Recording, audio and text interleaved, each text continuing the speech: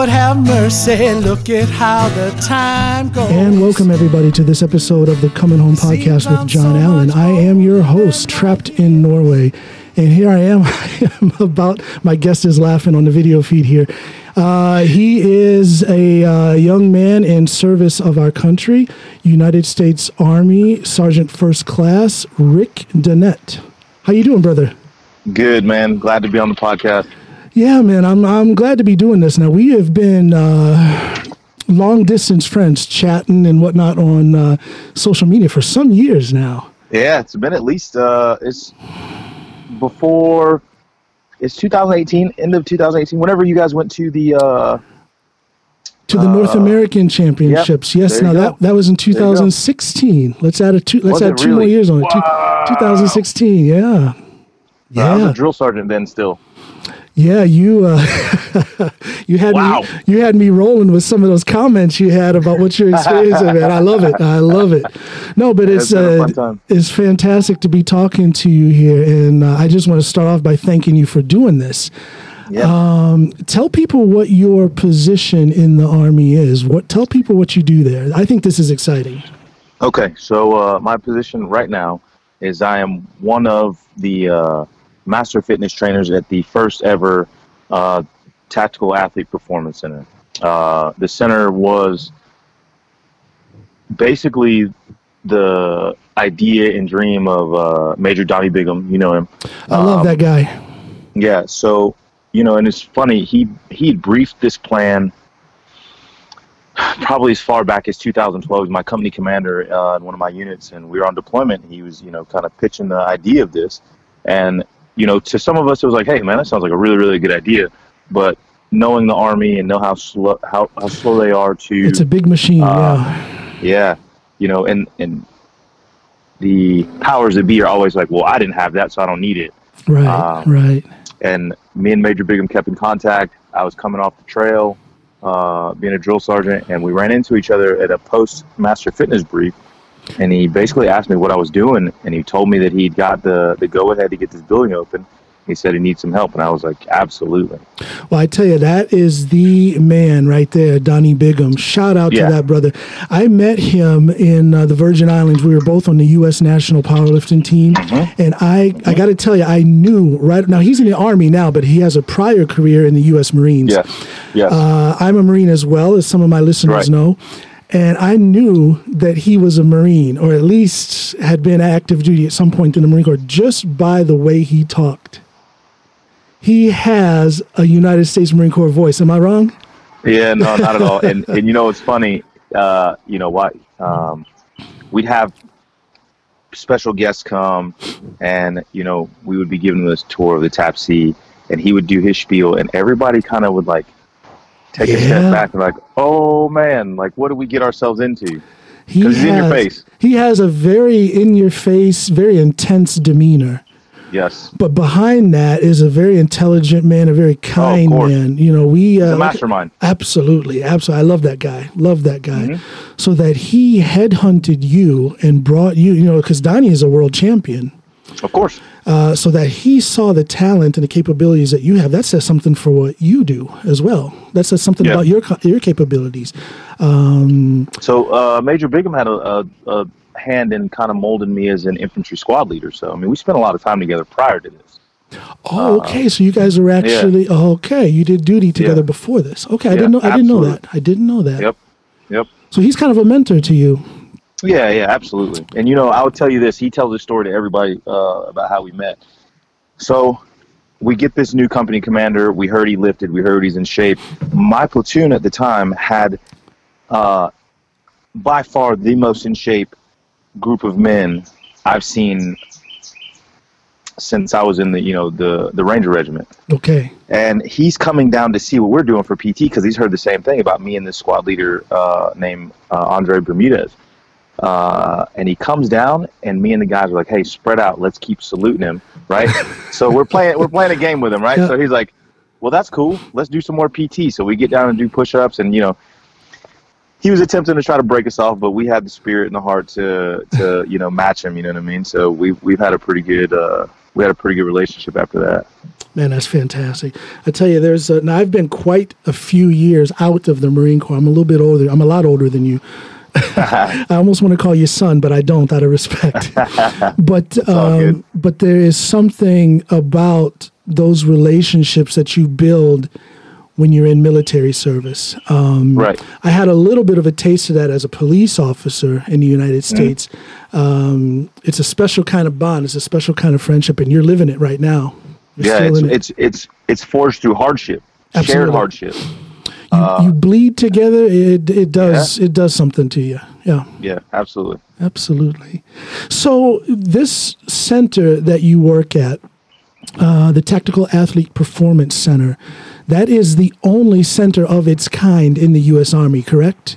So it is the only center of its kind for a lot of reasons. One, we have, and I'll have to send you some pictures, we have some of the best equipment that you can find in the strength and conditioning market, if you will, as far as equipment goes.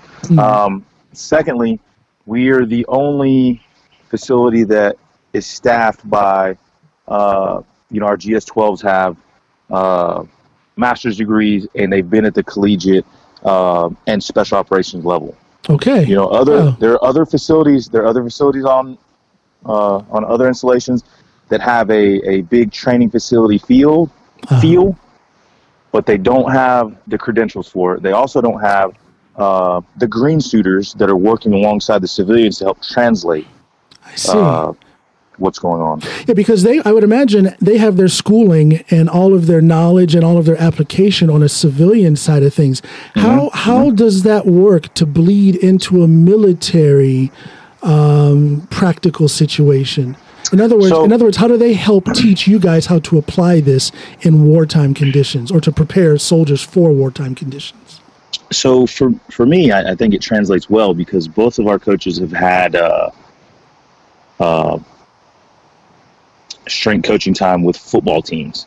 Okay. And for me, if we're talking tactical athlete, I need a person that can get up, get down really quick, move around with load, and be durable enough to take impact when it's there. Okay. Right, so what do football players train? They train a lot of the big three. There you go. Yeah, the power movements. Yeah. Right.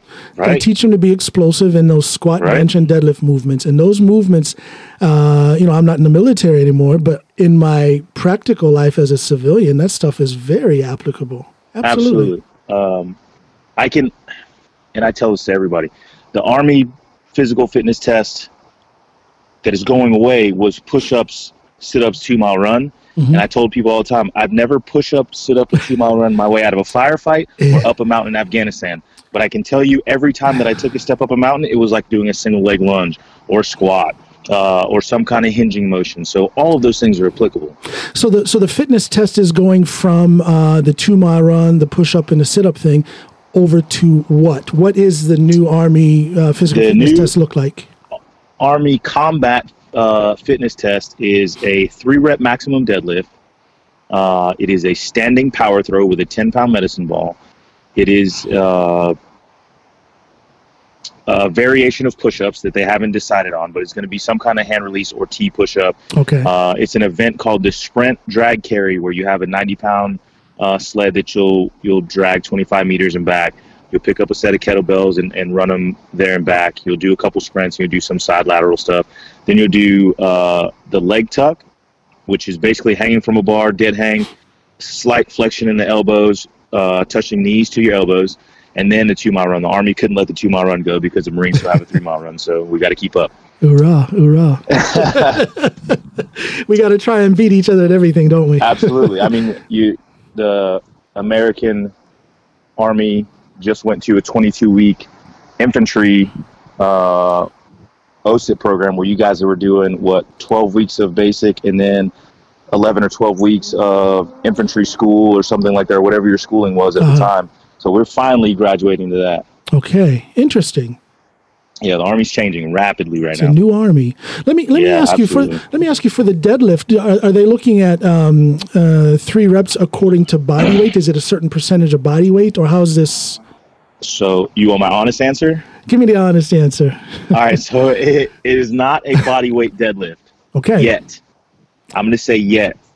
And I'm not saying I know the future, but I've being a master of fitness, being one of the Human Performance Office representatives, I've gone and seen enough of these things. Yeah. And I'm telling you right now, if we don't make this a by body weight thing, the whole gender integration thing, out the window. Yeah, because the female is required to do not a female, but a male or a soldier, gender neutral, infantry or combat armed soldier is supposed to deadlift 200 pounds 3 times. Okay. And that's a lot. Period, regardless of body weight. Regardless of body weight, regardless of gender. They can forget about having any female past that unless they are, unless they are on a already very strenuous strength and conditioning program. Because there are ladies who can deadlift that much. Sure. But there aren't that many, and I bet you the percentage of women who can do it in the Army is much lower than it is in the general population. And the question is, does she become a one-trick pony after learning how to deadlift 200 pounds 3 times? Right. So you go, the sled is also 95 pounds, right, for the sprint drag carry. That's a large percentage of some of these women's body weight. Huh. Now, how much pull do you have, if I can use that word, when it comes to making policy for these things? You are the NCOIC, correct? Yes, 0. But you have 0 pull. Right, I'm going to talk to Donnie. Major Bigham is not in my chain of command. I'm going to talk to him. You know what and we've been kind of fighting this fight together. So the very first time I ever took an ACFT to get ACFT level 3 certified, the maximum weight was 340 on a trap bar, and everybody's like, "You should warm up." I was like, "Oh, I got this." Right? Tell people what the ACFT is for those who don't know. That's basically a trainer Army certification. Combat Fitness. Yes. So the ACFT level 3 course is for you to be able to go out and administer the test, and also OIC and NCOIC the test to validate the test, and also train people under you to be able to be graders and lane validators. Okay. Yeah, I didn't mean to interrupt, but I thought it'd be important for people to know. Yeah. It's okay. So go ahead. Keep talking. You guys are trying to fix this. Right. I go to this ACFT and, 340 is the max weight. I'm like, okay, I can do 340 3 times. Not a big deal. So pick it up the first time, put it down, reset my hips, go to lift again. They're like, hey, you're a no-go. And I'm like, why? Right. I'm like, why? They're like, well, you're not supposed to stop working. I was like, do you even know what I'm doing? Wow. They were like, long story short, the Army as a whole is not schooled up enough on true strength training and true conditioning to really be administering tests like this. So what I feel like is important, what I feel like could happen, and the TAPC could be the result of it, is NCOs come to the TAPC and they train with us and they coach with us, right? And they learn, and then they go back to their unit. So even though, I see it's a very positive thing that the Army is kind of moving in a new direction as far as what they're requiring of their soldiers physically, but even though they're doing that, they still have a foot, maybe a foot and a half planted in that old school thought. And they're just saying, okay, very much so. Everybody has to deadlift 3 reps, but they're not thinking about things like body mechanics when it comes to body weight. Sure. Well, fortunately, I lost the video. Can you hear me? There you go. Now you're back. Now you're back. But fortunately, they have guys like you and Major Bigham who know powerlifting, who know these movements like deadlift that they're trying to incorporate. Do you think you guys will get through with your thoughts on how that should be? So I feel like we're making dent because we're always having some high-ranking person come in. Like yesterday. Everybody's done lifting. Everybody's ready to go home. We're not really open because of the COVID thing, so we're shooting videos, instructional videos, and challenges to try to keep soldiers engaged and in shape. And as I'm packing up to get ready to leave, I get a call, and they're like, "Hey, I hope you're still at the TAPC. We've got a 4-star general coming to see this place. It wasn't a planned stop." So those are our times to engage and be like, "Hey, this is why." What we're doing is necessary. Right. That's when you need to speak up when those guys with the stars on their shoulders show up. Absolutely. And the post commander and our post sergeant major really support what we're doing. But just like anything else, there's people that are really set in their ways and don't really understand the need for what we're doing. Now, your post commander and your post sergeant major, do they have a background in powerlifting or weightlifting? Do they understand what you guys are trying to do, or are they just trusting your trust? Okay. They not only do they understand, but they've come in and seen, and actually, our post sergeant major, I was, hey, what are you doing this morning, sergeant major? He's like, I'm going to do this workout. I was like, hey, why don't you try some of this, right? And he's been very willing to try some of the methodology, and he's fully bought in. So is our post commander. I see. Wow, man. Well, that's a hard fight to have to fight, because I can just imagine how difficult it is to make the Army as an organization think in a new way. That can't be easy. And that's nothing. That's not saying anything bad about the Army. It's just because it is such a big machine. It is such a large organization. Yeah, it has been a roller coaster ride. I'll be honest with you. This undertaking has been up there amongst like me being a drill sergeant as far as really. Yeah, when we first opened the facility, and even prior to when we were just working at the Human Performace Office, Major Bigham pulled me over to the Human Performace Office with a gentleman named Master Sergeant Ledbetter, and we were outlining and designing new PT programs for the infantry OSIC community, because they were moving into 22 weeks, and they would have time to lift weights, they would have time to do strength and conditioning stuff, and even then, it was hurtful to me when I was trying to teach the NCO Corps that, hey, like, lifting is the way. What hurt me is they're like, I don't want to do this. Wow. And I'm like, why? What? That's a good question. Why would they not want to? Well, because no grown man in the infantry that's got a combat infantryman's badge wants to be told he's not good at anything. Okay. So it's the ego. It's the pride. Ego. Yeah.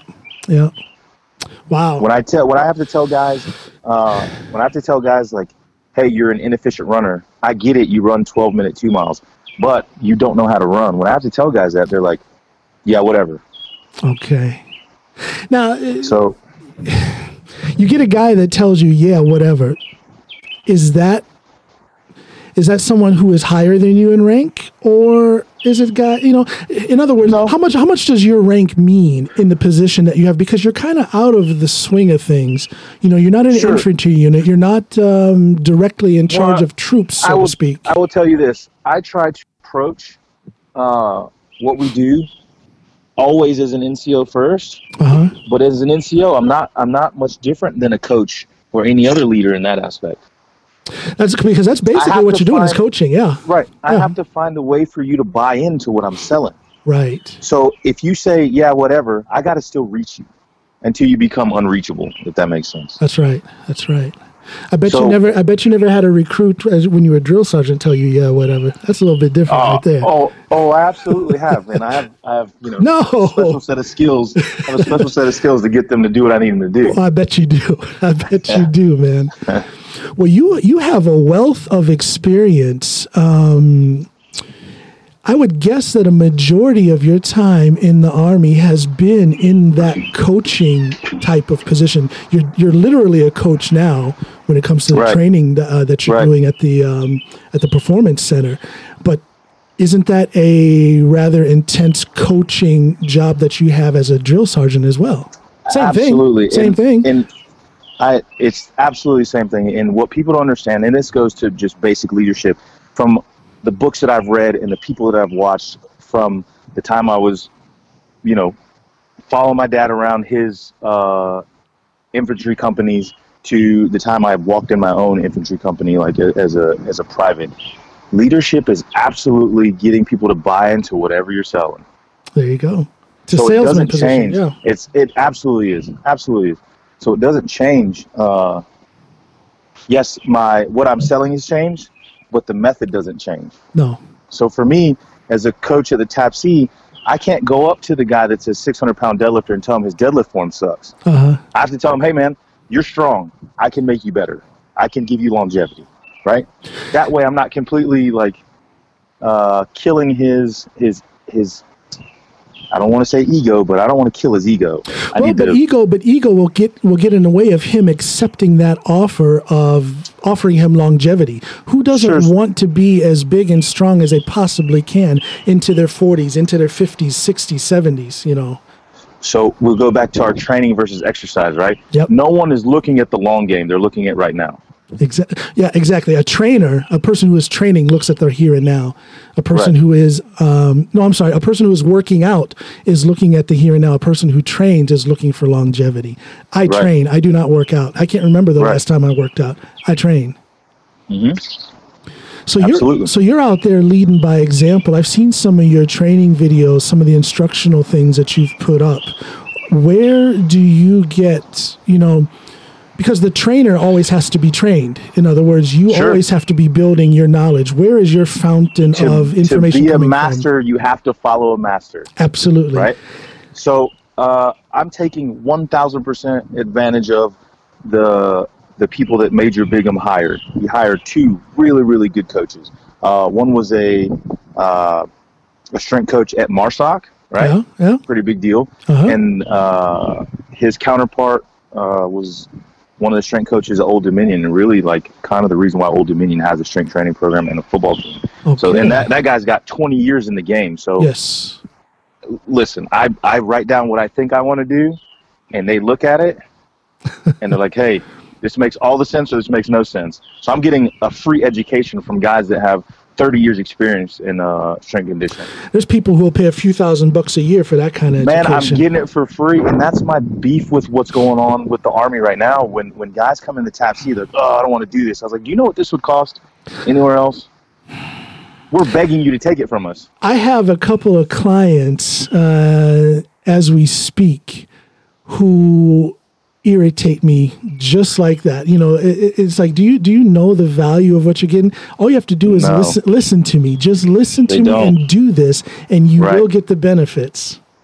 Mm-hmm. But they always want to throw in, but I think, or but what if, oh but why? Stop thinking. I'm doing it for you. Exactly. I've watched you move. I know what you need. Just execute. Just execute. I feel your pain. It's rough, man. It's absolutely rough. Absolutely rough. Now, how long do you, is there a set amount of time that you'll be at that duty station at the TAPC, Tactical Athlete Performance Center? Is there a certain amount of time, or will you be there indefinitely? If the Army says I need to move, I got to move. Yeah. But maybe we have some top coverage because this is such an important deal to the post commander and post sergeant major. So they don't want to. What hurts the Army? No, go ahead. I'm sorry. What hurts the Army all the time is that we don't keep any continuity. Yeah, I was just going to say, I would think that if they want to build up TAPC like they say they do, like I'm sure they do, that they would keep some consistency with the personnel there. Right. Especially the green suiters, because we're the ones that translate the smart stuff that the coaches are, Exactly. So that cooperation with the civilian side, well, I'm sure that's key to the success of TAPC. Absolutely. They're coming. They work with us every day. We see them every day, every morning. We got a really, really good team. We've all bonded pretty well. So that's good. And we're willing to take on any challenge, any customer at this point, because we're really trying to get this out there. Okay. Yeah. I'm listening to the birds and stuff in the background there. There's a lot of podcasts. So I was going to ask you, do you miss this stuff? I mean, it's like 80 degrees right now, and I'm standing outside. It's beautiful. You know what? 80 degrees. Every picture I see, it's super cold where you're at all the time. Yeah, but 80 degrees is a little too hot for me now. I've adjusted to the temperatures here in Norway. Skin's thick now. like today was probably, 55 degrees, and I had to throw on a jacket, but I was sitting in my chair in shorts and flip-flops. And just a little jacket on, and I was fine. No, if it gets up to around 70, that's hot enough for me. If it's over 70, if it's over 70, I'm sweating and uncomfortable and a little bit irritated. So no, I miss a lot of things about America, but not the weather. Not the weather, right? Let me ask you a question. How much does that weather play a factor into your recovery? I've seen some stuff online and on TV about some of the people in those countries that are real big into like natural cold baths and stuff like that. Yeah. So do you guys use a lot of that stuff in your programming? I do not personally. I know a few strongman competitors here in Norway who do. They'll just go and jump right out in the ocean. Like right now, a lot of the inner fjords and some of the lakes up in the mountains are still frozen. And of course, all that melt-off water is running down into the fjords. And I have friends who live well north of the Arctic Circle who just within the last couple of days have put videos out on YouTube, on Facebook where they're jumping in the ocean. Hey, they're better humans than I am. They're better humans than I am. I don't think they're human. I think they're part whale or something. Yeah, something. No, something. But I again, I have adjusted to the weather. I would, if I think back when I was living in Chicago, I'm from Ohio, but I lived in Chicago for a while. And those Chicago summers are real humid. Yeah. And I always felt like I recovered faster in that heat. But that could be an age thing as well. I'm older now, absolutely. So recovery, I've had to do different things now with the way my training program is set up. Right. But I do see. No, go ahead. This is a perfect segue into the question that my buddy Joe Todd, the guy I told you about earlier. What's his name? Joe Todd. Joe Todd, how you doing? If you look on Instagram, Not Your Average Joe is his name, and it'll say coach on there. He asked, what are your training splits like, and how do you recover as a master lifter? I told him about, your squat and then that deadlift picture, and he's like, I want to know what he does to recover, because you are how old now, sir? I'm 50. 50, right? I'll be 51 in May. Oh, I'll be 36 in May. Look at that. Just a baby. Just a baby. With all respect. So yeah, Joe had that question. What do your training splits look like? And I would assume he means like, how do you keep the miles off? How do I keep the miles off? Well, first of all, and I don't want people to get into this thing where they think I'm trying to bash certain types of powerlifters. But for me personally, I have always trained drug-free, always. Sure. And within that whole concept of training drug-free, you have to think differently about recovery. In other words, you have to give yourself a little bit more time to recover. So even in my younger days, even when I was a kick-ass, rock-hard bodybuilder, I wasn't doing this thing where I was training 7 days a week, sometimes 10 times. I just wasn't doing it. I couldn't do it as a natural lifter. So what I'm doing these days, now, first of all, let me preface that by saying I am still under recovery from my last shoulder surgery. We can talk about that later. But I do have a very basic powerlifting and physical therapy routine now. But for me, a basic powerlifting routine and what I'm doing now is 3 days a week. Right. Sunday, Tuesday, and Thursday. Okay. 2 of those days, on Sunday and Thursday, I'm doing squat or squat variations.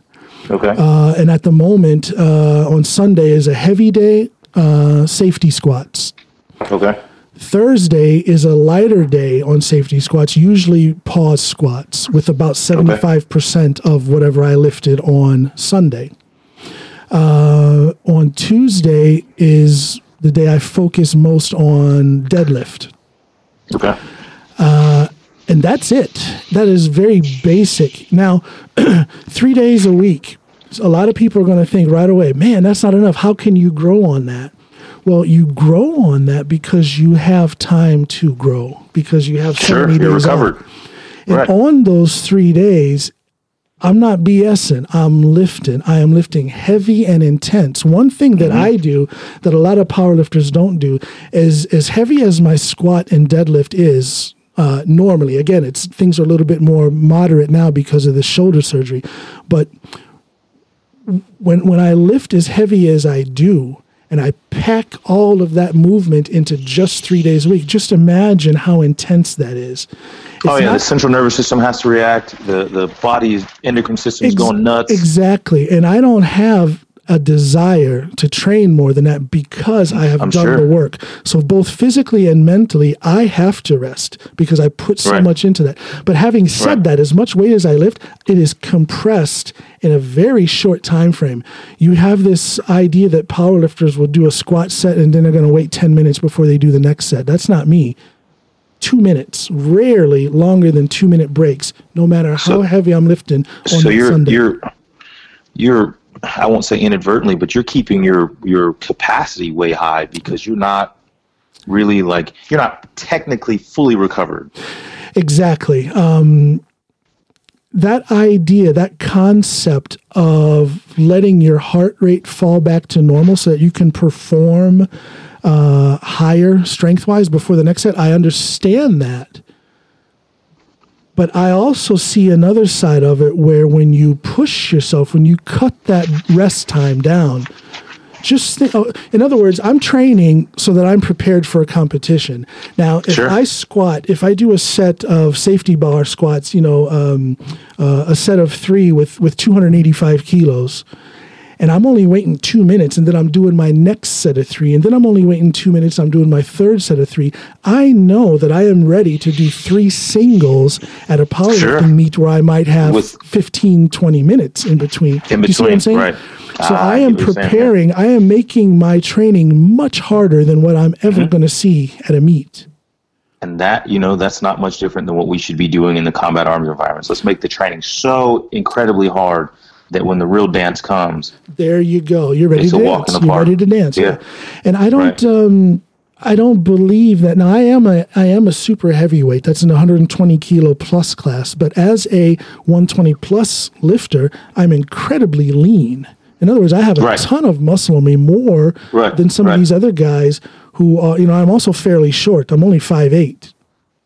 So there's a lot of guys that are up, 6'4", 6'5", and they might outweigh me by 20, 25 kilos, but I'm stronger than them because I have packed more muscle and more cardiovascular capability into this 5'8", 135, 140 kilo frame. Have you ever taken a DEXA scan? No, I haven't. I would love to do that. Yeah. I would love to do that. Listen, if you get the opportunity, I need to see those numbers immediately. There are places here in Drummond, here in the city where I live. I should just pay out of pocket and just get it done. You should. It would be something fun to share with my followers on social media. Yeah. Also, it would be just a good thing to know what that percentage is. I let myself get slightly, pretty much out of shape after that last shoulder surgery I had last May. But since then, I've cut my body weight quite a bit. I think I told you this. I'm on my way down to about 125 kilos. At my best as a bodybuilder, I was around 110 kilos. I think I can look just as good as a bodybuilder 20 years ago. Yeah, so I think the powerlifting, what powerlifting does to the physique is much more pleasing than the single joint, lots of reps, lots of movement. So there's a thickness and density that comes with a lean powerlifter that you cannot replicate in bodybuilding. And when you're a powerlifter, it's just a matter of dieting and cutting down some body weight, and then you can go play as a bodybuilder if you want. When you're a powerlifter, you can do that. And guys are doing it. Absolutely, they're doing it. I don't know if you remember an old cat. His name was Sylvester Anderson. I do know who that is. Yes. He was a Marine. He did both powerlifting and bodybuilding. He was known for doing a powerlifting competition, winning, and then cutting weight, and then a week or two later, step on a bodybuilding stage. That's insane. It was insane. Now, let me ask you this. How do you feel about the current trend? I won't say current trend, but the thought that powerlifters are these fat, out of shape guys, and some people almost playing to that notion. Well, kind of getting back to what we were talking about my training routine and my recovery, how I time my training with my recovery and whatnot. I think I'm a walking testament to the fact that you don't have to be this fat, hard breathing, super heavyweight powerlifter. I challenge anybody. I don't care how much I challenge anybody to get beside me on an elliptical machine. I'll probably run them into the ground. And that's as a super heavyweight powerlifter. And so, what's hard to get people to understand is that I don't have to do a bunch of aerobics and running to keep my capacity up. If the squat and the deadlift is intense enough. Again, when you're squatting, up around 300 kilos for such a 3 or 4 or more, some guys are doing even more, and you're cutting your break time down like I do to 2 minutes. That's a cardio workout right there. Sure. As a power lifter, or really as anyone, why do you want to pound your joints into the ground running on them stupid treadmill? Submaximal movements. Thank you. Go to the big 3. Where is your squat, bench, and deadlift? How is squat, bench, and deadlift? Sorry. How is that? How are you working that into your conditioning? Right. That's really all you need. Squat, bench, and deadlift, and a few supplemental exercises, and you're good to go. Yep. And you know what? Because we've had women come to the TAPC, we've heard it all. Like, I don't want to look like a man. I heard deadlifts make you look like a man. I was like, I don't think so. I'll ask anybody to go in on, what would that be? Go in and just search up the Norwegian female powerlifting team and look at those ladies there. I'm trying to think where would be the best place to find that. I don't know. They can just do a Google search, Norwegian female powerlifting team. And I challenge anybody to try and tell me that they look like men. Those are some of the most beautiful women in the world, and also some of the strongest. They outranked the men's powerlifting team last year at the Worlds, if I'm not mistaken. That's insane. Also at the was it at the Norwegian Championships? It was at the Norwegian Championships. There were, I can't remember the percentage, but there was a higher percentage of female lifters than male lifters there.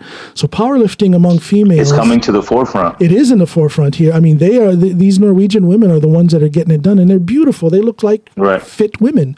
You're not going to look like a man. If you look like a man from powerlifting and you're a female, well, you look like a man. You look like a man before you started powerlifting. Then. Right. Sorry, ladies, but that's the truth. That's the truth. It is what it is. It is what it is. We're going to just say it like it is. Yep. Yeah, so I hope I answered that question about how I recover and whatnot. I give myself time to recover, but if you're being a chump during your training and you're only training 3 days a week, you're not going to get anything out of it. You've got to push it. You've got to put some drops of sweat on the floor if you're only training 3 days a week. I'll tell you this. I'm at 3 days a week right now with the training that I've been posting. Yeah. And I've never, ever felt like this before. Like I'm searching for my Tuesdays and Thursdays and Saturdays. Like I need them. I need them. Yeah. And it's no kind of a mental challenge. It's not like I feel like I have to get back in and train. No, I don't want to. No. I need that rest. Let me say one other thing about recovery. I have a new tool in my arsenal. I bought a yoga swing. Have you ever seen those things? Nope. Yeah, you can just look up yoga swing on Google. It's this thing you can attach it to the roof. It has like a padded seat that you can sit in and a couple of handles that get up there. And you can twist it around your hips and whatnot so that you can flip backwards and hang upside down. Decompress. Decompression is so, especially with the squat that I have. Absolutely. If you're someone who is doing any kind of a weight on a squat or a deadlift, you need to decompress. The best way to do it is a yoga swing. So I wish I had a sponsor that was selling yoga swings. We'll find you one. Well, thank you. Do that. I'm trying to get paid. But if you're listening to this, I strongly recommend buying a yoga swing. Maybe that's something you could look into at the center there. Yeah. It'll do wonders, even for people who aren't lifting heavy. Just, you might get a grunt who's coming in from the field who's been, on the, and those guys suffer from, discompression all the time. You got body armor on, you got a rucksack on, you're running, you're jumping, you're just walking. It's normal wear and tear. Well, I recommend that you go in on YouTube and just search yoga swing, and you'll see it. Now, most of what you're going to see is like, these super fit ladies, wearing a bathing suit and whatnot. But that's nice to look at, but that is for anyone who does any kind of powerlifting, CrossFit, weightlifting, and you need that decompression. So I would imagine I would imagine that your soldiers would have some good use out of that. Yeah, well, check it out. I'm going to check one out and bring it to the facility and see if we can't get some extra dollars. Yeah. And then it's not an expensive piece of gear. Not at all. Okay. Not at all. Yeah, so that's my recovery. I 3 days a week, I give myself time to recovery, and I use that yoga swing.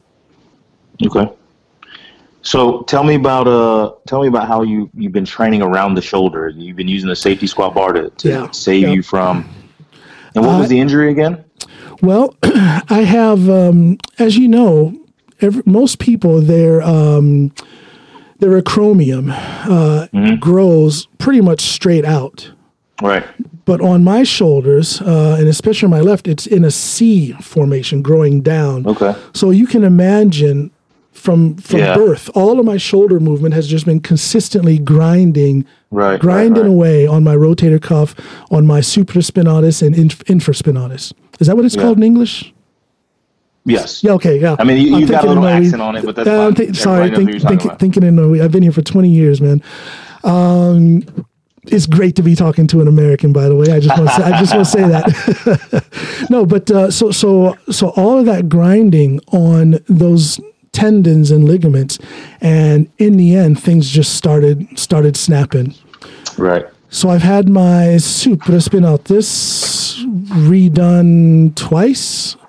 I've had my you had a surgery right when we met, if I'm not mistaken. Yes, my first surgery was in December of 2016, if I remember correctly. I remember that. Yeah. That was my first surgery, and I'm thinking, no big deal. This is nothing. I'll be fine. But I wasn't fine. I've had now 8 surgeries and counting. No kidding, man. So, but I'm a hard charger. I can go back to my life as an active duty U.S. Marine. That right there put that drive, that focus, that tunnel vision towards working towards my goal. Now, I started powerlifting not just for the fun of it. I started powerlifting to test myself, to see what I could do. And when I saw that I could do things in powerlifting, I said, okay, I want to do not only the best I can, but I want to do the best in the world.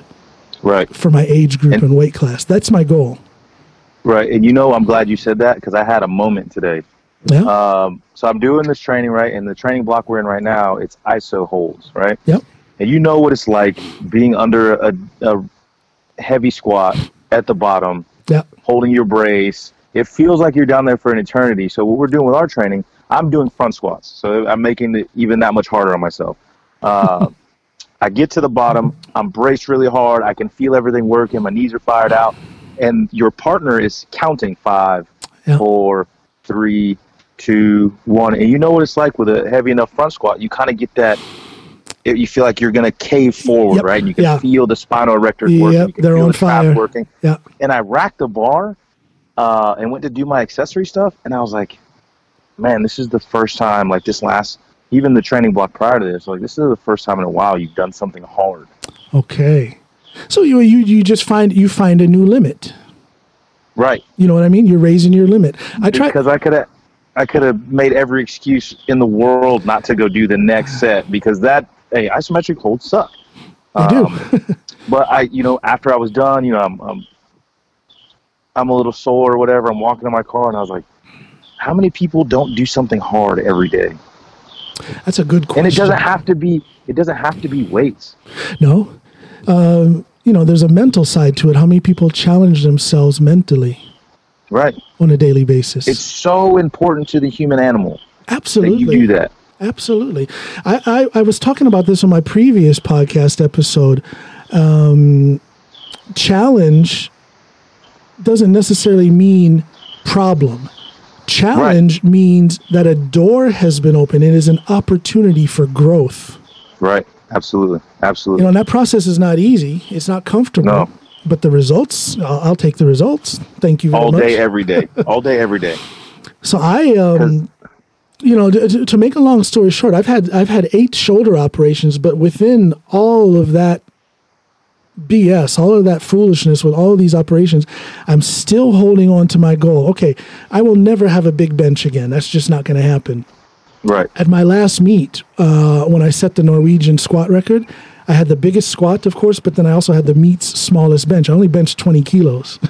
Right. And so that's my new standard right there. Okay, right. So within that, without being able to bench, what can I do to get better? Well, I can still build my squat and I can still build my deadlift.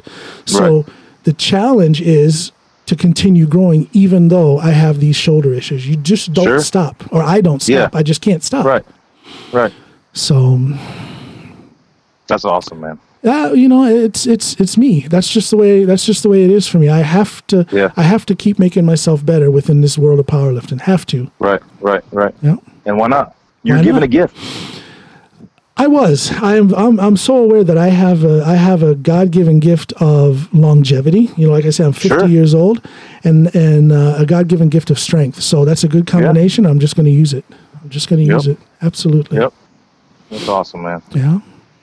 Well, all right. One more question from me, and then we can BS some more. So one of my buddies that works with me, Sergeant Glover, he was the one that asked about the Cohen Philippi deadlift program, and he's like, can it be used for squats and deadlift? Why or why not? Now I'm trying to remember. I'm sorry, squats and bench. Yeah, the same setup, the same percentage growth and whatnot.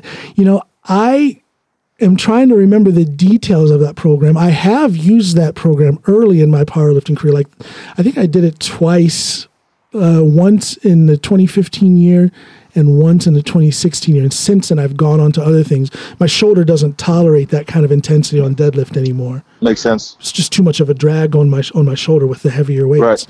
Right. I want to say, and without talking to Ed directly about that, I would say that program was made just for deadlift. There's a certain amount of intensity, there's a certain amount of frequency that fits only for that lift. For that deadlift, I think it's very rare that a power lifter from an intermediate level and up can just take the same percentage progression on all three lifts. There's going to be a difference, and a lot of that has to do with the individual's strength in those individual lifts.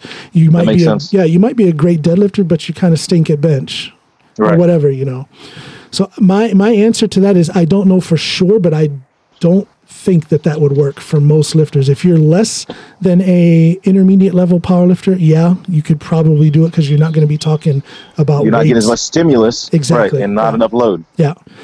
But having said that, you can't transfer that progression over to bench or squats. But having said that, that is a fantastic deadlift program. Like I said, I ran that program a couple of times myself and saw significant gains in my deadlift. Really? Absolutely. Don't ask me any numbers. I can't remember what that was. I would have to go back and look at my old training logs, but it is a deadlift program that works. Absolutely. No kidding. Shout out to Ed Cohen. I love that guy. It's been too long since I've hung out with him. I hang out, this might sound funny, but I hang out with his wife more than I hang out with him. His lady is a Norwegian lady, and she is, she's been friends with my wife. She's the one that introduced me to my wife way back in the day when we were living in Chicago. So when Ed's wife, she comes very often here to Norway, and she's here sometimes 6-7 months out of the year. And, and we hang out together. If you see me tagging Tiny Little Coach on a hashtag, I've seen that. That's her. I've seen that. That's her. Okay. She's not my coach, so to speak. I do all my own programming, but when she's here, we do train together, and she is my number one motivator when I train. No kidding. Absolutely. When I train, and if I'm filming and documenting, the first person to see that film is her, either because she was there at the gym with me, or if she's back in the States, I send that film off to her to get her thumbs up and her approval. Love her to death. She is my she is my absolute best friend. I love her to death. I met Ed first, and then through Ed I met her, and then through her I met my wife. So we're kind of like no kidding. Yeah, that's family. Yeah, well, absolutely, and I say that it's been too long since I've had the chance to hang out with Ed. It just hasn't matched up. He actually came to Norway to do a seminar. There was a strongman competition here in Norway, and he did a seminar there. And I just couldn't get up there because it was maybe a week after my last shoulder surgery. I was all moving around. Oh God, I was all messed up and just, yeah. But shout out to Ed. I love that guy. Yeah. That's someone I would like to meet for sure. He is one of the most, how can I say that? He's one of the most intense people I have ever known. And yet on the other side of that is just an ordinary, down-to-earth, kind-hearted soul. Yeah, I've stumbled upon some kind of video of him like showing somebody some knife stuff, and I was like, "Oh crap! Look at the other side of this guy." Yes. And it wasn't just like he was showing them knife stuff. The look in his eyes, his stance, like everything just seemed like it was ready to pounce, like an animal would. Yeah. And I was like, "Holy crap!" Like I've seen that in other martial artists that I know, and I was like, "That." He trains, he trains fighting skills, whether it's knife or grappling or whatever. He trains that stuff at least a couple times a week. No kidding. And there's a certain amount of intensity. I tell you, people see his training videos and they see how much he lifted. And that was, of course, impressive. But what impressed me the most about Ed was his mental preparation before each set. Yeah. He would sit on this bench, he would chalk up, he would wrap up, and he would just get this look in his eyes. It's like something you see in a... I'm going to war. Yeah, it's like something you would see in a Marvel comic movie with somebody just getting prepared, putting on their Superman cape or something. Really? And just... I would just get chills, goosebumps up and down my arms watching. Because you know what you're witnessing. Exactly. That's what impressed me, because if he didn't have that focus, he wouldn't be able to do the lifts that he did. Of course not. There's a physical side of it that's obvious for everyone, but the mental side, that is underneath all of that. That is the foundation of all of that. And I think that's something that people, coaches, trainers, athletes miss. You have to be mentally prepared to put in the work. Yes, maybe you've got all the physical tools, but if you can't go to that place, and sometimes you got to go to dark places to get some sets done. Absolutely. If you can't go there and just call on it immediately, you're gonna have a hard time. Do you have a mental preparation routine? How do you get yourself pumped up? I use the same thing for whether it's combat oriented, whether we're doing some kind of drills or actually overseas prior to like putting my gear on, or even in the gym when I know I'm about to do a hard set. I listen to orchestral music. Okay, yeah. And there, I believe the human is a bunch of frequencies, and there's something about orchestral music that can put me in this mood where like I'm 110% focused, and if I have to switch or flip the bat switch, it's right there. Are you a musician? So I grew up in a very musically inclined family, but I just never stuck with me. I played the trumpet for a little while. Dad played the sax, plays the drums, or played the drums when he was young. Mom could sing, sister can sing. It didn't stick. You went to the army. But I will, I will tell you though, like I grew up listening to the good stuff. Like I'll never forget one of my favorite CDs coming up. My dad would put in Live at the Greek or the Yellow Jackets. A lot of jazz stuff, and that stuff always spoke to me. Yeah. Wow. Music is a big part of my life. As you know, I do. Obviously. Yeah, I am a musician. I'm sitting here in my studio. You probably see some of my guitars behind me. So this is where I do all my recording. And I had I guess I was pretty fortunate as a child. Now my mother was very musical. She had a beautiful singing voice, and she played piano. And then we were a church-going family, so we would hear the singing, the gospel singing in church, in black church, as you know. Yeah. So she was the gospel, the old school 70s R&B and soul, all that good stuff, and jazz as well. And then my father was more of a classic rock type of guy, Rolling Stones and Neil Young and stuff like that. So I kind of got both sides. Beautiful blend. Oh yeah, absolutely. So I hope that comes out in my music. I don't know what this stuff is I'm putting out, but it's kind of it's got its roots in a mix of both of those styles. So it's funny you mentioned that gospel, like that heavy gospel voice that you hear come out of a lot of black churches. There are these women in the UK that have a little bit lighter complexion that are belting out the same stuff, and you hear them. So I fell in love with this group. It's It's Hannah Williams and I can't remember the name of her band, but man, she Hannah can belt Williams. it out. I have a couple of her songs on a Spotify playlist. She can go. Yes. She can go. She's from England? I didn't know that. Yeah, she's from the UK, if I'm not mistaken. I did not know that. Okay. Yep. Sounds like a black woman to me. Sounds like a black woman from wherever. The South. Yeah. Wow. Right. Okay. Interesting. Yeah. Yeah, but I try not to put any limitations on myself as far as what I'll listen to. We were one of the few black families in a small country town in Ohio where I grew up. So most of the music around me was what the white kids were listening to, the stuff that we call classic rock today. Sure. So there's a lot of that in the music that I listen to and the music that I perform. I think I have a good mix. I like being able to hop back and forth on both genres. So, yeah, absolutely. Yeah, kind of gives me my own style because nobody here in Norway is doing things like that. Norwegian music is in some ways, it's very American, and yet you hear it's Norwegian. Really? So for me to have my American background, such an eclectic American background when it comes to music, makes me kind of unique. Especially as a lyricist here in Norway. Yeah. Fun stuff. That's awesome. Stuff. That's awesome, man. Yeah, I was telling some of the guys, I showed them the picture of your deadlift, and they were like, man, how does he get down like that? I was like, well, one, he's super mobile. And I was like, oh, he's a musician too. They're like, what does he do? I was like, I don't know. We'll figure it out in this podcast, I guess. I do, I'm a musician.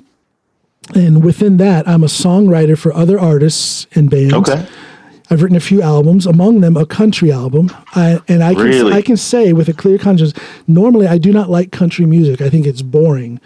Right. But this guy is a Norwegian friend of mine who has a country background, and he needed a lyricist. He's not, English is not his first language. And I had written a bunch of songs for some other artists. He liked it. So I sat down and put my mind in that place that it needed to be in to write country lyrics. No kidding. So I've written metal, hard rock,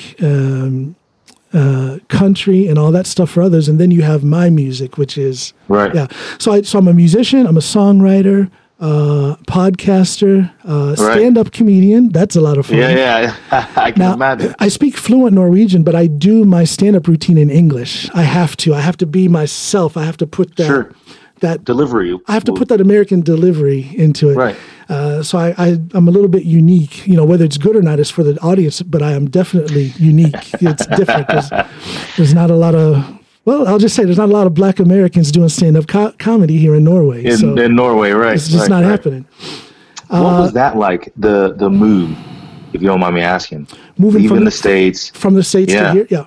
Yeah. It was kind of traumatic in the sense that, let me without rambling, let me try and tell this story. I had been a police officer in the Chicago suburbs from 96 until we moved here in June of 2002. Right. And the reason we moved here is because I quit that job. I was a narcotics and gang detective. Oh, wow. And we were running a case on a pretty significant gang. They were involved in, what gangs are involved in. Sure. Unfortunately, they found out where me and my wife lived and paid us a visit one night. It's like 11:30 at night, and our neighbor calls me up on the telephone. We had just gone to bed, my wife and I. My neighbor calls me up and says, John, I just saw two people jump over the fence and come into your backyard. So I told her, call 911, and I go over and get onto my police radio and call it in. Right. That there's two intruders on our property. Long story short, after that, the day after that, about 15, 20 guys showed up at my wife's job. She worked as a personal trainer at a gym in the next town over. 15, 20 guys show up there to threaten her. So I said, nope, enough's enough. I took her, and I'm really cutting this story short because, of course, some things happen. When 15, 20 guys show up at a cop's wife's job, things happen. But I'm just going to jump over that right now. So I took my wife, drove her up to Minnesota to some friends of ours up in Minnesota. I went back to work to take care of things. And it, long story short, and it just turned out that the best thing to do was to just send my wife back home to Norway. Back home, yeah. So I sent her back, and things progressed, and it turned out that the best thing to do was for me to quit that job, give up our house, and move with my wife to Norway, and that's what I did. Wow, man. Yeah, I mean, I'm getting emotional now just thinking of it. Because, yeah. And I'm not a person who goes and digs through my past, and I don't think shoulda, woulda, coulda. I try not to do that. There's no sense in that. Sure. But there is something there that I miss. There is something unfulfilled there because I had a great job. I had a great career. I was a good officer. But because, you have to think family first. That's what I did. Absolutely. And I cannot say that I regret making that move. But that's why we came to Norway. Long story short. Yeah. Wow. And that's got to be tough for someone like you that has the drive you have to stop something. It was it was very tough, but I tell you, to pat myself on the back, I did not stay depressed for long. We came here in June of 2002, and we came here in June. We took a long vacation up at our farm way up north. Hey, those pictures that you posted that place are beautiful, man. Thank you, man. That my heart and soul is up there. I can tell. Oh, my great-great-grandchildren will walk that earth up there. That will always be in the family, and truly blessed to have that place. But we went up there to kind of calm myself and just kind of get our head straight. And then we came back to where we had our permanent residence here down south. And that was in the end of July. And then by the end of August, I had a job. No kidding. I got a job at a local high school. Not speaking the language. Not speaking an ounce of Norwegian. I could only speak English. But what they did was they wanted to start a project that would, like an after-school project that would get kids out of the danger zone, kids that were like in trouble with, whatever, to activate kids with some sort of after-school activity. So I ran that project for the county here, and worked. 50% of my job was that project, and then 50% was as a music teacher / social worker at that school. All the hats. So I had basically 3 jobs rolled into one. And in that process, I told the kids, I said, look, I don't know Norwegian. Right. Can you guys help me? That was my foot in the door socially with those kids and whatnot. And we had a lot of, and I tell you, it's a beautiful thing. This was back in 2002. I see these kids, as I say, these grown-ups now with their own families, their own children. Some of them had some real struggles to go through as kids, and it's just beautiful to see that they made it. Come out the other side. So through their help, they basically taught me how to speak Norwegian, but it went real quick. It was maybe 2.5, 3 months, and I could converse easily in Norwegian. I picked up the language pretty quick, but I was focused. I wanted to be successful here. Yeah. So from doing that teaching job to doing, I had my own business because after a while we moved up north from down south to up north, and we actually lived up there. And up there I ran my own business. I was doing social work where I hired myself out to family and child services. Oh, really? I hired myself out as a caseworker there. Yeah. And afterwards I owned 3 gyms. I started 3 gyms from the ground up and ran those up there until 2014. I sold everything.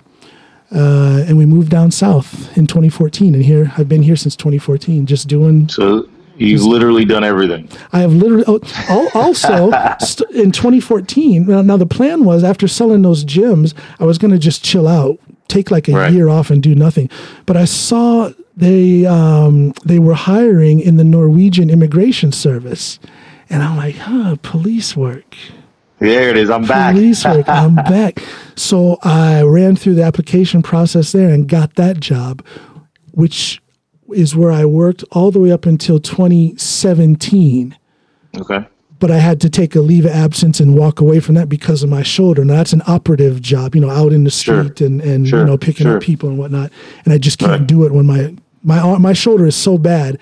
I can't work that job, so I've been gone from that. So I'm just doing the music and the podcast and the stand-up and healing. And healing. and getting stronger in the process. Yeah. So that's my life. That goal that you shared with me, what's your timeline looking like? Okay, yeah, I shared a goal with you, a powerlifting goal that I have. Hold on, I got to drink something here. Yep. No edits on this podcast. People hear me drinking. Drinking tea. Thank you. Part of recovery. Yeah. I shared a goal with you. I want to squat 365 kilos. I have the Norwegian raw squat record. Do the math, Americans. Yeah, do the math. Let's see. I can do it right here. I have my phone. Let's see. So they know right away how much that is. Let's see. There we go. Unit converter. Weight from kilos to pounds. 335. Okay, right now I have the Norwegian raw squat record at 335.5 kilos, and that's 740 pounds. And my goal is to squat 365, which is 804 pounds. Jeez. Now, I'll tell you why I picked that number. First of all, I picked that number because I really think I have it in me. I have squatted fairly recently with all these shoulder problems. I've squatted 350 in training. Down to... I think you posted that video, if I'm not mistaken. That is to be found on my social media somewhere, yeah. Right, yeah, I saw it. Maybe it's on Instagram. Yeah, it's out there. 350 in training, down to competition depth, and everything was great. So I know that I have 365 in me. Yeah. But above and beyond that, now I'm going to tell you how Ed Cohen motivates me, my friend and brother Ed Cohen. We were talking mess on social media, chatting back and forth. And I said something about his head being the size of a buffalo head or something like that.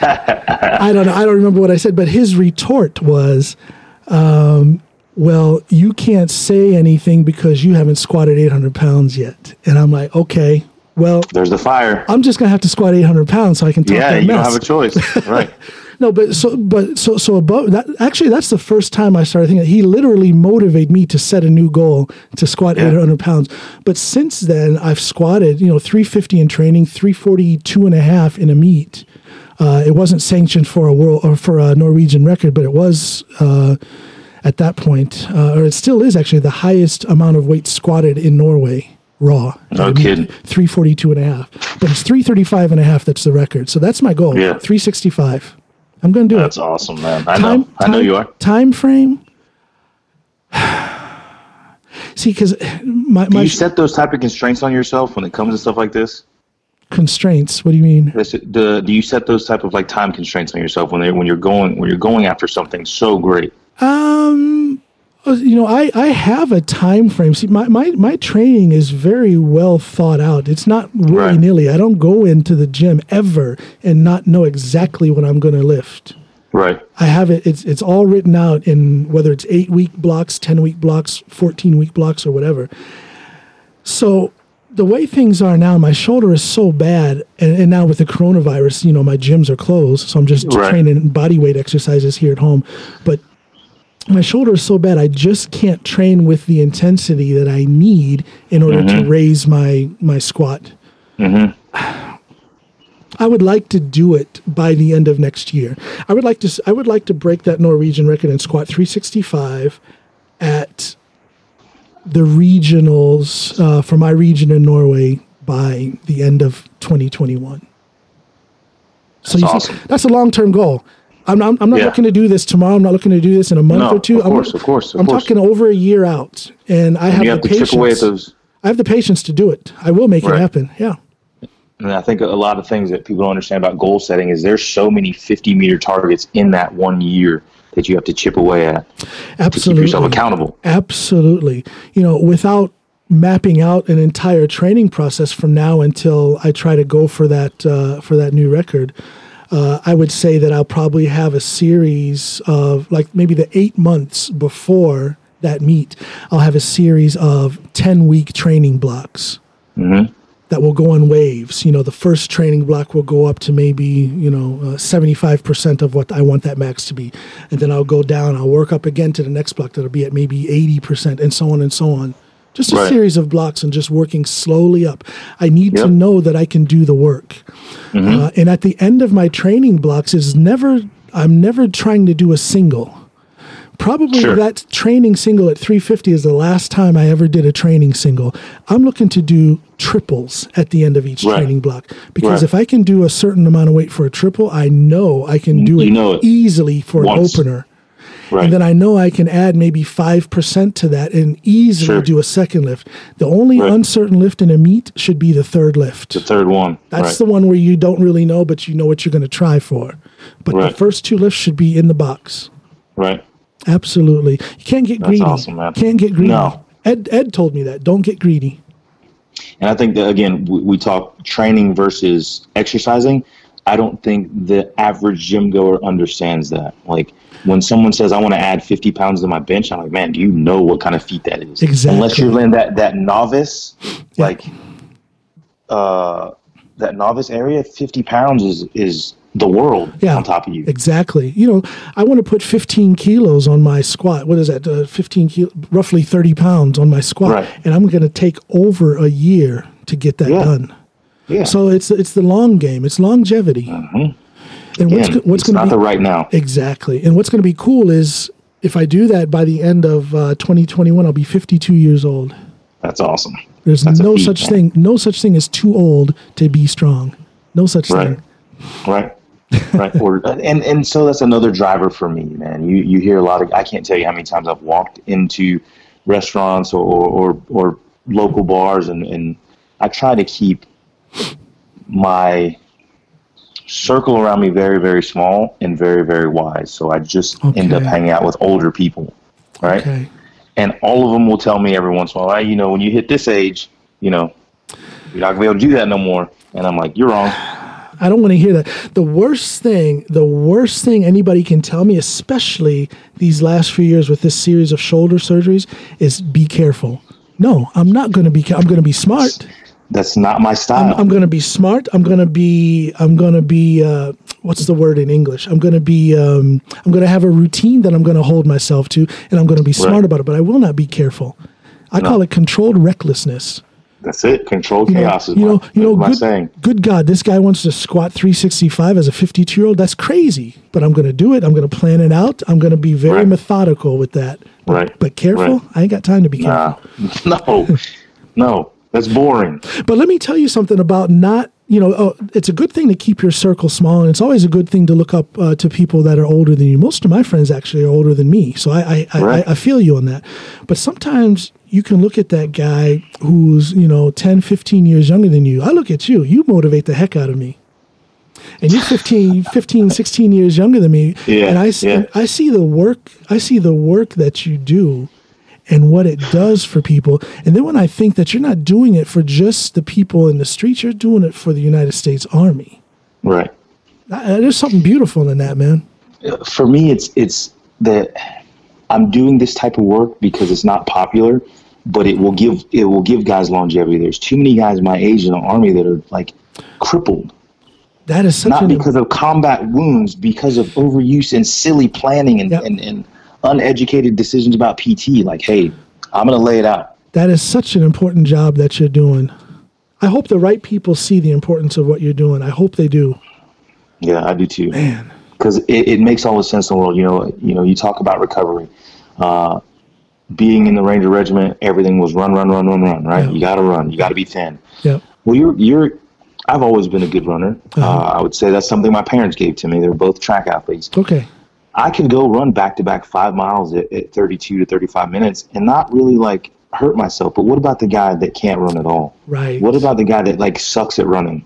And we were too ignorant at the time to be like, hey, the guy that can't run, maybe running more isn't what he needs. Maybe it's technique fix. There you go. Right. So how many guys did we ruin in the last, 10 or 12 years?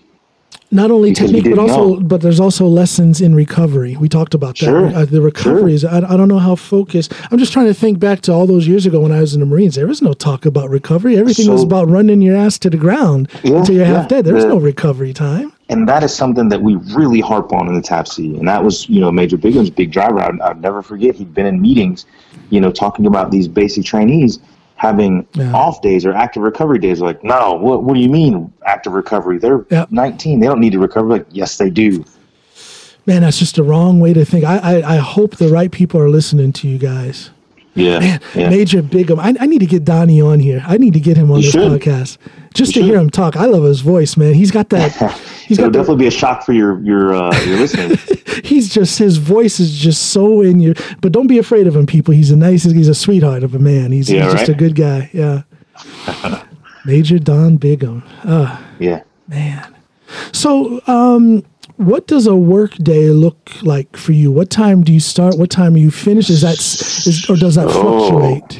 So it fluctuates depending on customers, right? But before the Corona thing happened, we were in the doors at 5.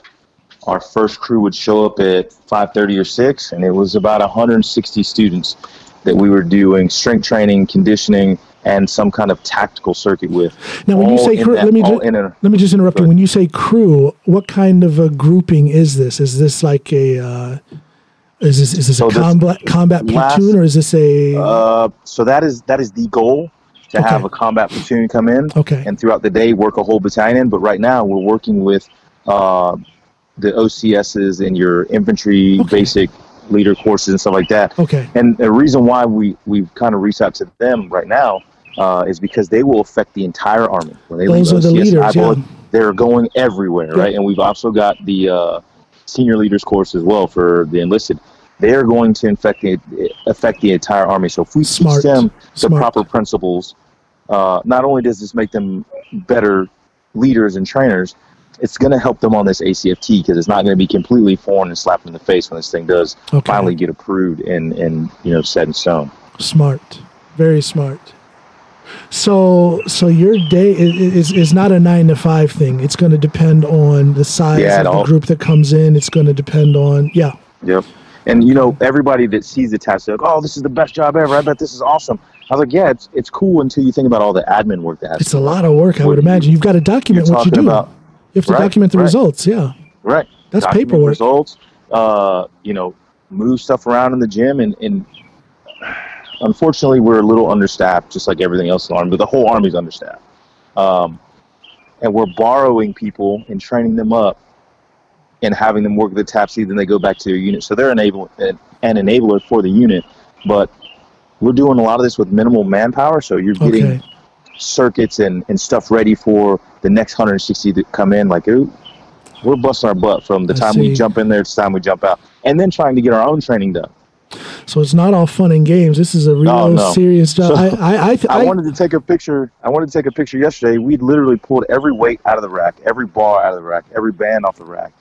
We've got 40 racks in that building. It's stuff everywhere. Wow. And we went and dusted and wiped down every piece of equipment in there. And I'm like, this is what they don't see.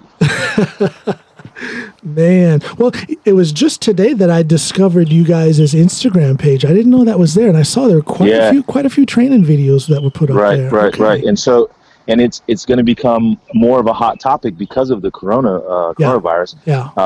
A few weeks back, the Sergeant Major of the Post came in and was like, hey guys, this Corona thing is going to get worse before it gets better. I need something from y'all, like maybe some instructional video. And he left, right? So it was on us to come up with something. So we're going to do functional movement patterns, the hows and the whys, and how you can train them at home if you don't have gym equipment. And then we're going to do some kind of physical challenge, because our headquarters, our brigade headquarters Sergeant Major Ken was like, hey, I need you guys to do a challenge, put it on Instagram, put it on YouTube, or wherever. Let's keep these soldiers active. So you're going to see a lot more, and this might be our way ahead, because we really don't know how long, this quarantine stuff is going to last. Right. How do they find you on Instagram? What is you guys' tag on Instagram? It's MCOE and then TAPC.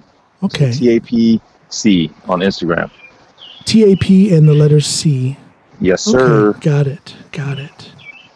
Now, and we have the link to the YouTube page on there as well. So if you don't have an IG account, or you don't spend a lot of time on Instagram, it's on YouTube. It off YouTube as well. Okay. We thought about opening up a Facebook page. It was a conversation me and the boys were having today. So that might be in the works too. And if it does happen, I'll it's just another platform. Yeah. Right. Why not? So what's free time look like for you? Do you? For me? Yeah, it's not all work.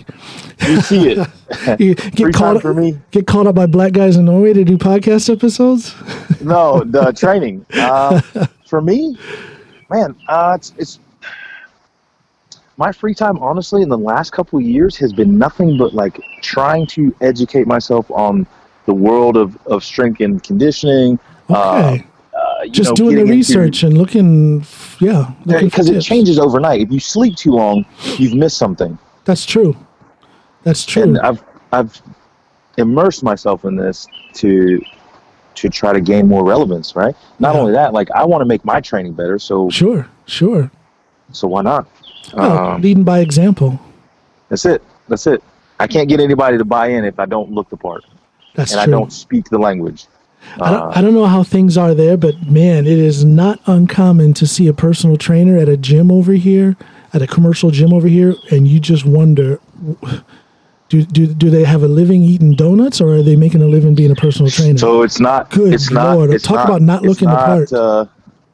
It's not uncommon. You see that a lot here, but it's because they've made the credentialing so easy, right? And I don't know how I feel about the credentialing if you don't have any experience. Like, yes, you can tell me all the things that are in the book, but how do you apply it? Right. Experience is the best teacher. Well, people should be allowed to make a living any way they can, but I see some personal trainers who go, there's this thing where they take a trip to Bali for like 30 days and they come back with a personal trainer certificate. And it's like, what? Well, how did you do that? Well, they paid for it, and that's basically all they did. I can't see that they learned what needed to. I am a almost 51-year-old man. I've been lifting weights. I started, in connection with American football, and I have to say American football because over here they call soccer football. Yeah. So these poor people. Something wrong with them. So I've been lifting weights for 40 years. Right. And it's just recently, maybe 3 years ago, that I first started taking in one-to-one clients to teach them how to train. Now, if it took me that long to feel confident enough to start helping people train, how can this 21-year-old pay whatever they pay and then be gone on a tropical island for 30 days and come back with a certificate? I have a friend that I've been helping with training, and she was telling me what she was paying this guy in the UK they call them PTs over there. Yeah. She's paying $300 a week to see this guy. And she's talking about the squat. And I was like, well, has he addressed the mechanics of your foot when you're doing your squat? Yeah. What joint moves first? Are you moving your hips first and then letting the knees bend? She's like, what are you talking about? I was there you fire go. Him now. There fire you go. Now. Yeah. There are so many so-called trainers out there that don't have a clue about those kind of things. Right. Man. And those are literally the things that make you fall apart when you're doing a squat. Yeah. But that squat, I tell you, it's hard to deconstruct a squat and teach someone how to do it. As good as I am at it, it is so hard to teach that to others. So I don't know if I found a dumbed down way to do it, or I've just had so many very in tune people, but it hasn't been hard for me. For me, it's the deadlift. Really? I hate it. Huh. Well, we need to pump. If I could not teach the deadlift and the kettlebell swing for the rest of my life, I would not do it. Wow. No, I don't know. And the kettlebell swing is easy for me to do. The deadlift is easy for me to do. But for some reason, I can't get... I say I can't. I don't get the verbiage down to these people and into their ear and into their brain fast enough like I can with the squat. The squat is really easy for me. Man, I don't know why. I just cannot... For me, I don't know. Well, everybody has their strengths. Everybody has their weaknesses. Sure. Yeah. So my strength is squatting, but my weakness is teaching others how to squat. So that is common, right? I can shoot. Yeah. I can shoot with the best of them. Uh-huh. As a drill sergeant, that was my weak point. Wow. Okay. Yeah. It was hard for me to teach it. Now, how many years were you a drill sergeant? 2 years and 6 months on the dot. Yes. Enjoyed it? On the dot. You enjoyed it? Oh, here we go.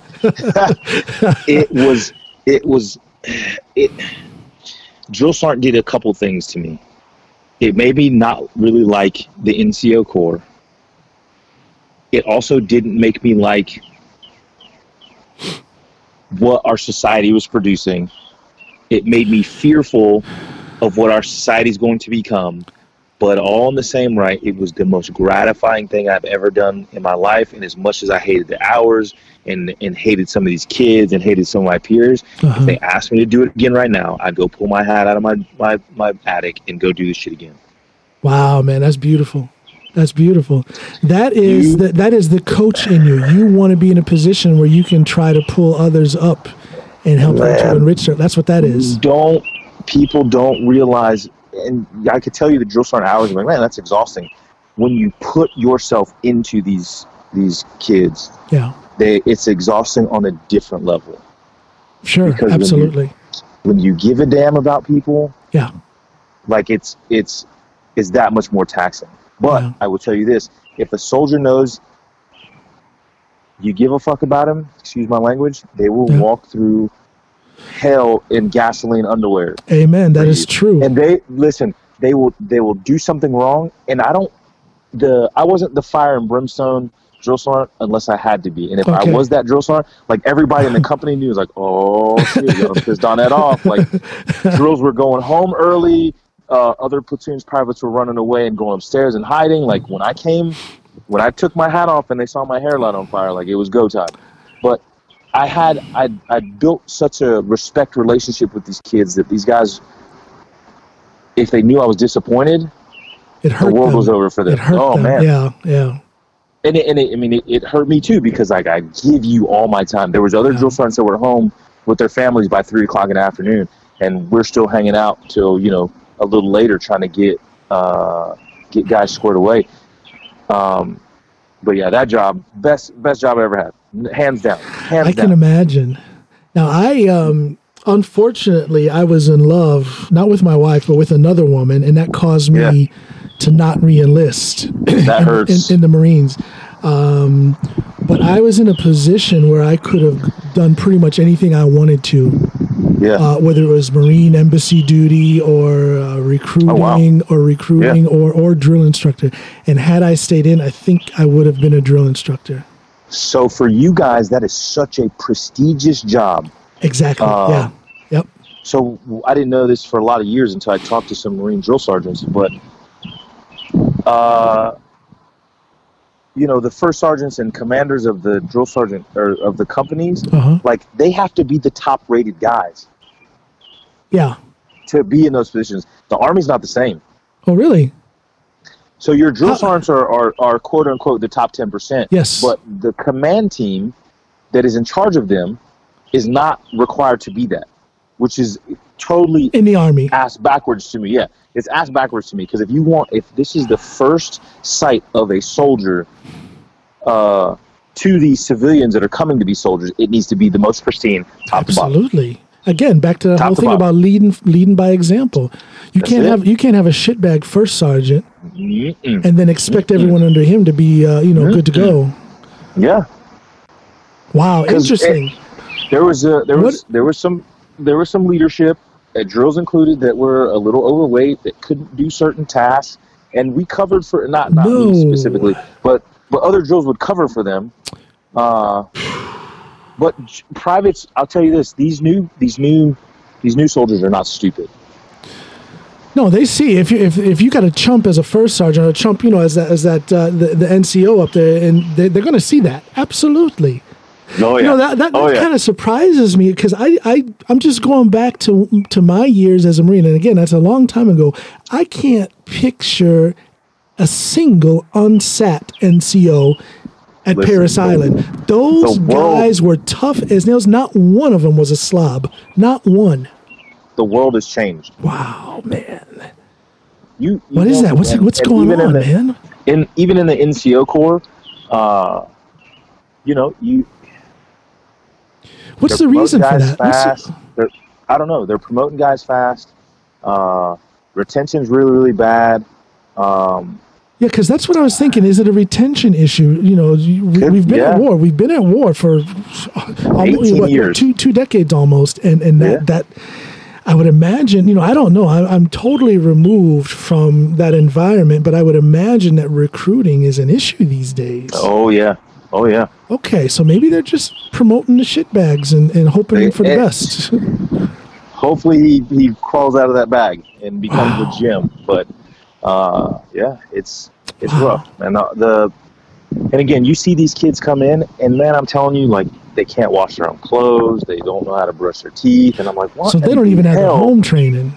Mm-hmm. And you know what? As a drill, I would yell and scream at them about this stuff. Like, why can't you wash your clothes? Like, what the is wrong with you? I showed you how to use the wash machine. And then you meet their parents, and you're like, I'm sorry. I'm sorry. Well, doing the social work and being a teacher and a project lead over here, I saw that as well. And sometimes, and I shouldn't say too much because this is a small town here, and who knows who's listening, but sometimes I would meet these parents, and I'd be like, oh, now I get it. I get it. I get it, yeah.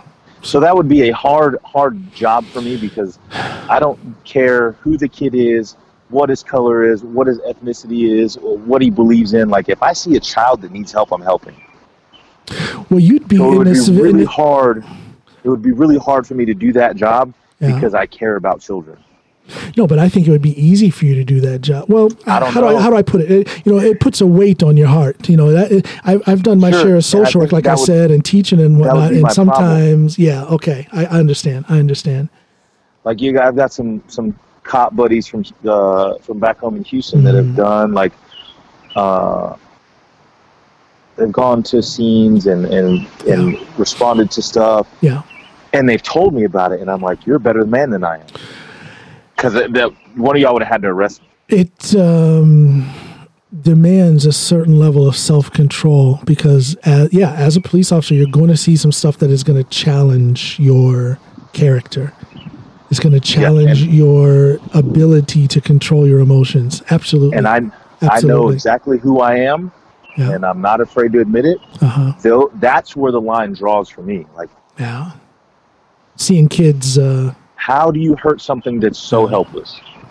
Now, I got to tell you, as I was an officer for 7 years in the Chicago suburbs, and you see a lot of kids suffering because of the bullshit that their parents put off on their kids, and that's hard to take. You know, there's a law, there's a book with laws in it that says you have to react a certain way, and that's hard to follow sometimes when you see those kids suffering. I got my own book if it comes to stuff like that. I'm sorry, it is what it is. I know my weaknesses, so you know that's just something. As much as I would rather be out teaching kids how to hunt squirrels and like cook them, you know, and teach them how to fish. I don't want to do. Now you're a Southern man, aren't you? You're from Texas, aren't you? I'm from Texas. Yeah. Yes, sir. Okay, so you kind of grew up in the rural. So I grew up in the burbs, but all of my friends had land, so I was always doing something. And now, where we're at now, my dad's got some land. He's got cattle out there. We're always shooting. Like, so yeah, I had a good upbringing. I will not lie, man. There's some rough spots, but who doesn't have rough spots? That's what builds who you are. No, I had some issues within my family, but in general, I had a very good... I'll put it to you this way. My mother and her sister and a couple other aunts and my grandmother, they were... here's the lovely Snoopy trying to walk past and go to bed. She has to walk past the studio now. She's shy. Yeah. Go ahead. Just walk past. Go ahead. Hey, Snoopy. Hi. Oh, the hair. She's not going to look at you. Well, there she goes into the other room. That's Snoopy. What was I saying? Growing up in a rural environment, man, you can't beat that. That's no. I think a kid learning the land, and be able to roam free without all the BS of the city or the suburbs. Man, there's nothing more awesome than that. Oh man, we would be gone. The sun would come up and we would disappear and be gone until it wasn't even the street light thing because there weren't no street lights. There weren't no street lights. Yeah, we would just come home, a little bit after dark and be totally safe. There was nothing to worry about. We're just out in the country, out in Yep. I think So I can relate this back to the drill sergeant stuff. These kids were so timid and almost risk adverse. It's because society has made parents almost have to be that way. That's true. That's true. It's there's a development in the society. Well, I don't know. I'll contend with that. I don't think that the parents have to be so protective. Yes, no, you're right. Yes, there are dangers out there, but I wish parents could. You have to work, and it's a hard process, but you have to work at putting knowledge into your child's mind, knowledge of what is out there that they can meet when it comes to challenges and danger. Sure. And there's a lot of freaks out there who are going to try and do things to kids. But half of the battle is making that child aware of what's. Of course, a 2-3-year-old can't help themselves; they don't know what's going to happen. But a kid gets to a certain age; they've got to have a certain amount of worldliness about them, and that should come from the parents. So that's something I will say. My father raised me and my sister, for the most part, for the years for me that were the most important, I think. And he, even when my parents were together before they divorced, he never hid anything from me as far as what the world was and what my skin complexion would bring me. So when I talk to other individuals my age, I feel like I'm a little more seasoned than them just because my dad didn't hide it from me. Right. And I think that's super important. You can't be overbearing about telling your kid what's out there, but don't hide it. Exactly. You got to find that middle ground. You've got to prepare them for what they're about to see. I believe, just like Marine Corps boot camp, in essence, is actually, I shouldn't say this because I don't know what it's like now, but in my day, it was, in essence, a preparation for if you were to be captured. Yeah. Okay, so it's preparing you for the worst scenario, not to scare you. It was very realistic as they can make it. I believe in doing that same process with my children. I am preparing them for the realities of life. Yep. Our daughter is 14, our son is 12, and they've been hearing certain things that I've been talking about since they could barely talk. I'm sure. With the background or with the thought being that I'm preparing them for the realities of life. I think one big problem is that parents are afraid to prepare their children for the realities of life. You can't be. The worst thing is it. The worst thing is you're doing them a disservice. An unadaptable adult. Yep. The worst thing. Well, I think everybody should just go to boot camp.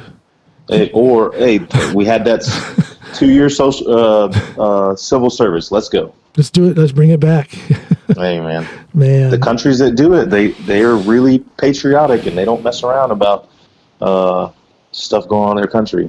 So I just know that my time in boot camp, my time in the Marines in general, but especially in boot camp, that was my eye opener. That's when I realized who I was, what I was able to do, what I wasn't able to do. And my thought is, why can't everyone experience that? Why shouldn't it be mandatory that people either join one of the military branches or, as you say, do some sort of civil service and learn a little bit about giving back, learn about challenging themselves? I think we're missing something. We're missing something there. Yeah. So I agree, but almost disagree because I think that if we let everybody go to boot camp, it takes away from the special part about volunteering. Doggone it, I felt smart. Now you just tore my argument down. No, but I hear you. But I hear you. You do have a good point there. You do have a good point. There is something to be said about the eliteness of the military. Yeah, you're right. We can't let every Tom, Dick, and Harry come in, I guess. No, they got to go be Boy Scouts or something. I take it back. There's a reason why you were a drill sergeant. You got that wisdom right there. I take it back. There's something special about you saying, I went to Marine Corps boot camp. Oh, I'm so proud of it. A lot of people here in Norway kind of like roll their eyes like, oh, but they don't get it, and that's fine. They don't have to. They don't. I got it. You don't get it. That is the foundation of my character. I shouldn't say it's the foundation, but the foundation of my character is how I was raised. My mother, my aunts, and my grandmother. They just added to the Yeah, it was the eye opener. Like I said, it's where I found out who I really was, what I was able to do, not able to do. It set me on the path of being goal oriented. So sounds like you had good drill instructors. Oh gosh, some of the best. And it's funny. Those are people you'll never forget. Oh, I'll never forget them. I can play it back like a film in my head on a day by day basis. What we went through and what they taught us. Right. Yeah. Wow. That's awesome, man. That is awesome. Did you have any more questions that you guys wanted to ask me before we wind things up? This was less of a podcast and more of like two people like broing out and talking. But that is the format for my podcast. I tell That's awesome, they ask me, what's your format? I tell them there is no format. I invite people on that I like. Mm-hmm. Or if I don't know them that well, I at least think they're interesting and I think that they have something to add to society. So that's why I asked you. Like I said, I've been an admirer since we first started chatting back in 2016. I appreciate that, man. Absolutely, man. And all respect for everything you do. And you fit the format. Likewise. Like I said, people that I like, people that I think are interesting. Yeah. Man, it's I don't know. I think I'm on to something here. I do too. But I just want to thank you. Tell us how they find you or find the Tactical Athlete Performance Center on Instagram. So on Instagram, it's MCOE. MCOE. And then, and TAPC, TAPC. TAPC. And it'll pop up. It'll be a black circle with 2 cross rifles in it. And it'll say MCOE in the symbol. I should know that. I tagged you guys on a couple of posts. I saw that. I showed the boys, and they were like, yo, that's cool. Yeah. Well, you give those guys a shout out from me. I love what you guys are doing. I feel like I'm part of a new brotherhood. You absolutely are. One of these days, I'm going to get back. Now, my people are up in Ohio, but it's not that far. It's not that far to get to Georgia. If I were to show up there, would I have a training spot? You got a place to stay. You have a place to stay, and you have a training spot. Let's go. Beautiful, man. And if you ever get out to Norway, I can't see why you would, but if you came to... But why not? I shouldn't say that. There's 5 million people in Norway. That's 5 million people that are pissed off at me as much mess as I talk about Norway. Actually, I love it here. I just enjoy making fun of them. But if you ever get out this way, you've got a place here, Rick. Absolutely. Heck yeah, man. Absolutely. I appreciate that, brother. I want to do this again. So this isn't the last time we're going to be on this episode, on an episode of my podcast. I'm game. This is we're definitely gonna have a lot to talk about. It's gonna be fun to see how the world unwinds as this COVID thing keeps creeping around. Let me ask you real quick before we end this. How have you been affected personally? I know there's been some changes at your job. Yeah. But you personally, are you good? Is your family healthy? Yeah, everybody's good. I'm pretty sure I had this already. Yeah. So December rolls around. I come home from the TAPC. Man, I don't feel good. I'm running a crazy fever. I'm coughing all over the place. But it wasn't like your typical cold symptoms. Right. And it went on for like 6 days. Uh-huh. There was nights of 100-degree plus fevers, the cold sweats, but the cough was just so intense. Yeah, you probably had it. It jacked up my throat. And I was, coughing up blood and stuff like that. Wow. And it probably took me a month and a half, if not a little longer, to get my lungs back. Okay. It felt like I had stuff in there all the time. You probably had it, yeah. You probably had it. As far as being affected by it, the powers that be said we need to quarantine and stop life, but I'm so worried about like what we're doing to the economy. Yes, I feel like there's some positives in this quarantine. You're seeing more people out and about. There's families doing stuff in the neighborhoods. That's super cool. But the economy is my big worry. I'm not letting it really stop what I'm doing. Granted, we had food saved up, planted a garden, and all that cool stuff. Bought a little more guns just in case. But it hasn't stopped my daily grind. Like, I'm going to go to the store if I need something for my house. Have to laugh. It is what it is. I just have to laugh. That's a Texan in you talking about the guns. Hey, listen, I'd rather have and not need them, man. No, I hear you. I likewise. I think there's a totally different set of laws here in Norway, but I am of the mindset that there's nothing wrong with a responsible person being armed. I miss it personally. I'm sure. So, no, it's we haven't really noticed anything from it. The kids have a great school system, so they're getting all of their schooling online. Okay. So nothing has really happened as far as their education. They kind of get cabin fever, but we send them out. We send them out up on the mountainside, up in the woods for a walk every day, so they get their physical activity. Yeah, that's good. My wife is a psychiatric nurse, so she's doing her thing, and I'm sitting here making music and doing podcasts. So we're just kind of. That's cool. Yeah, we're not really feeling anything, but God bless all those people that are struggling. I know there's some people struggling. So it's gonna get ugly before it gets better. You know. American companies aren't furloughing mortgages and stuff like that. Like the $1,200 that people got, like great, but what does that cover? Yeah. Well, listen, Rick Donnette, Sergeant First Class. He's over there in the United States at Fort Benning. He is the NCOIC, that is the non-commissioned officer in charge, for those of you who are of a non-military persuasion, at the Tactical Athlete Performance Center. Sergeant Rick, I love you, man. This has been a lot of fun. This was good. This is a lot of fun. Thank you so much for being on this episode. I'll talk to you in just a few minutes. Yeah. Yep. Okay. See you. Later, brother. Bye. All right, everybody. That is the end of this episode. What a fantastic guy. I think it's very interesting. This is a military man doing something that you may not think is a traditional military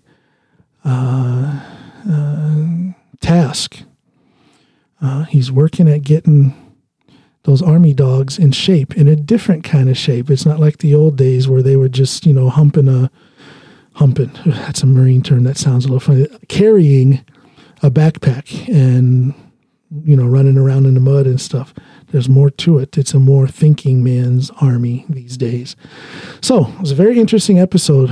Very interesting to talk to Sergeant Rick Donnette, Sergeant First Class Rick Donnette. So thank you all for being with me on this episode of the Coming Home podcast with John Allen. Bye, everybody.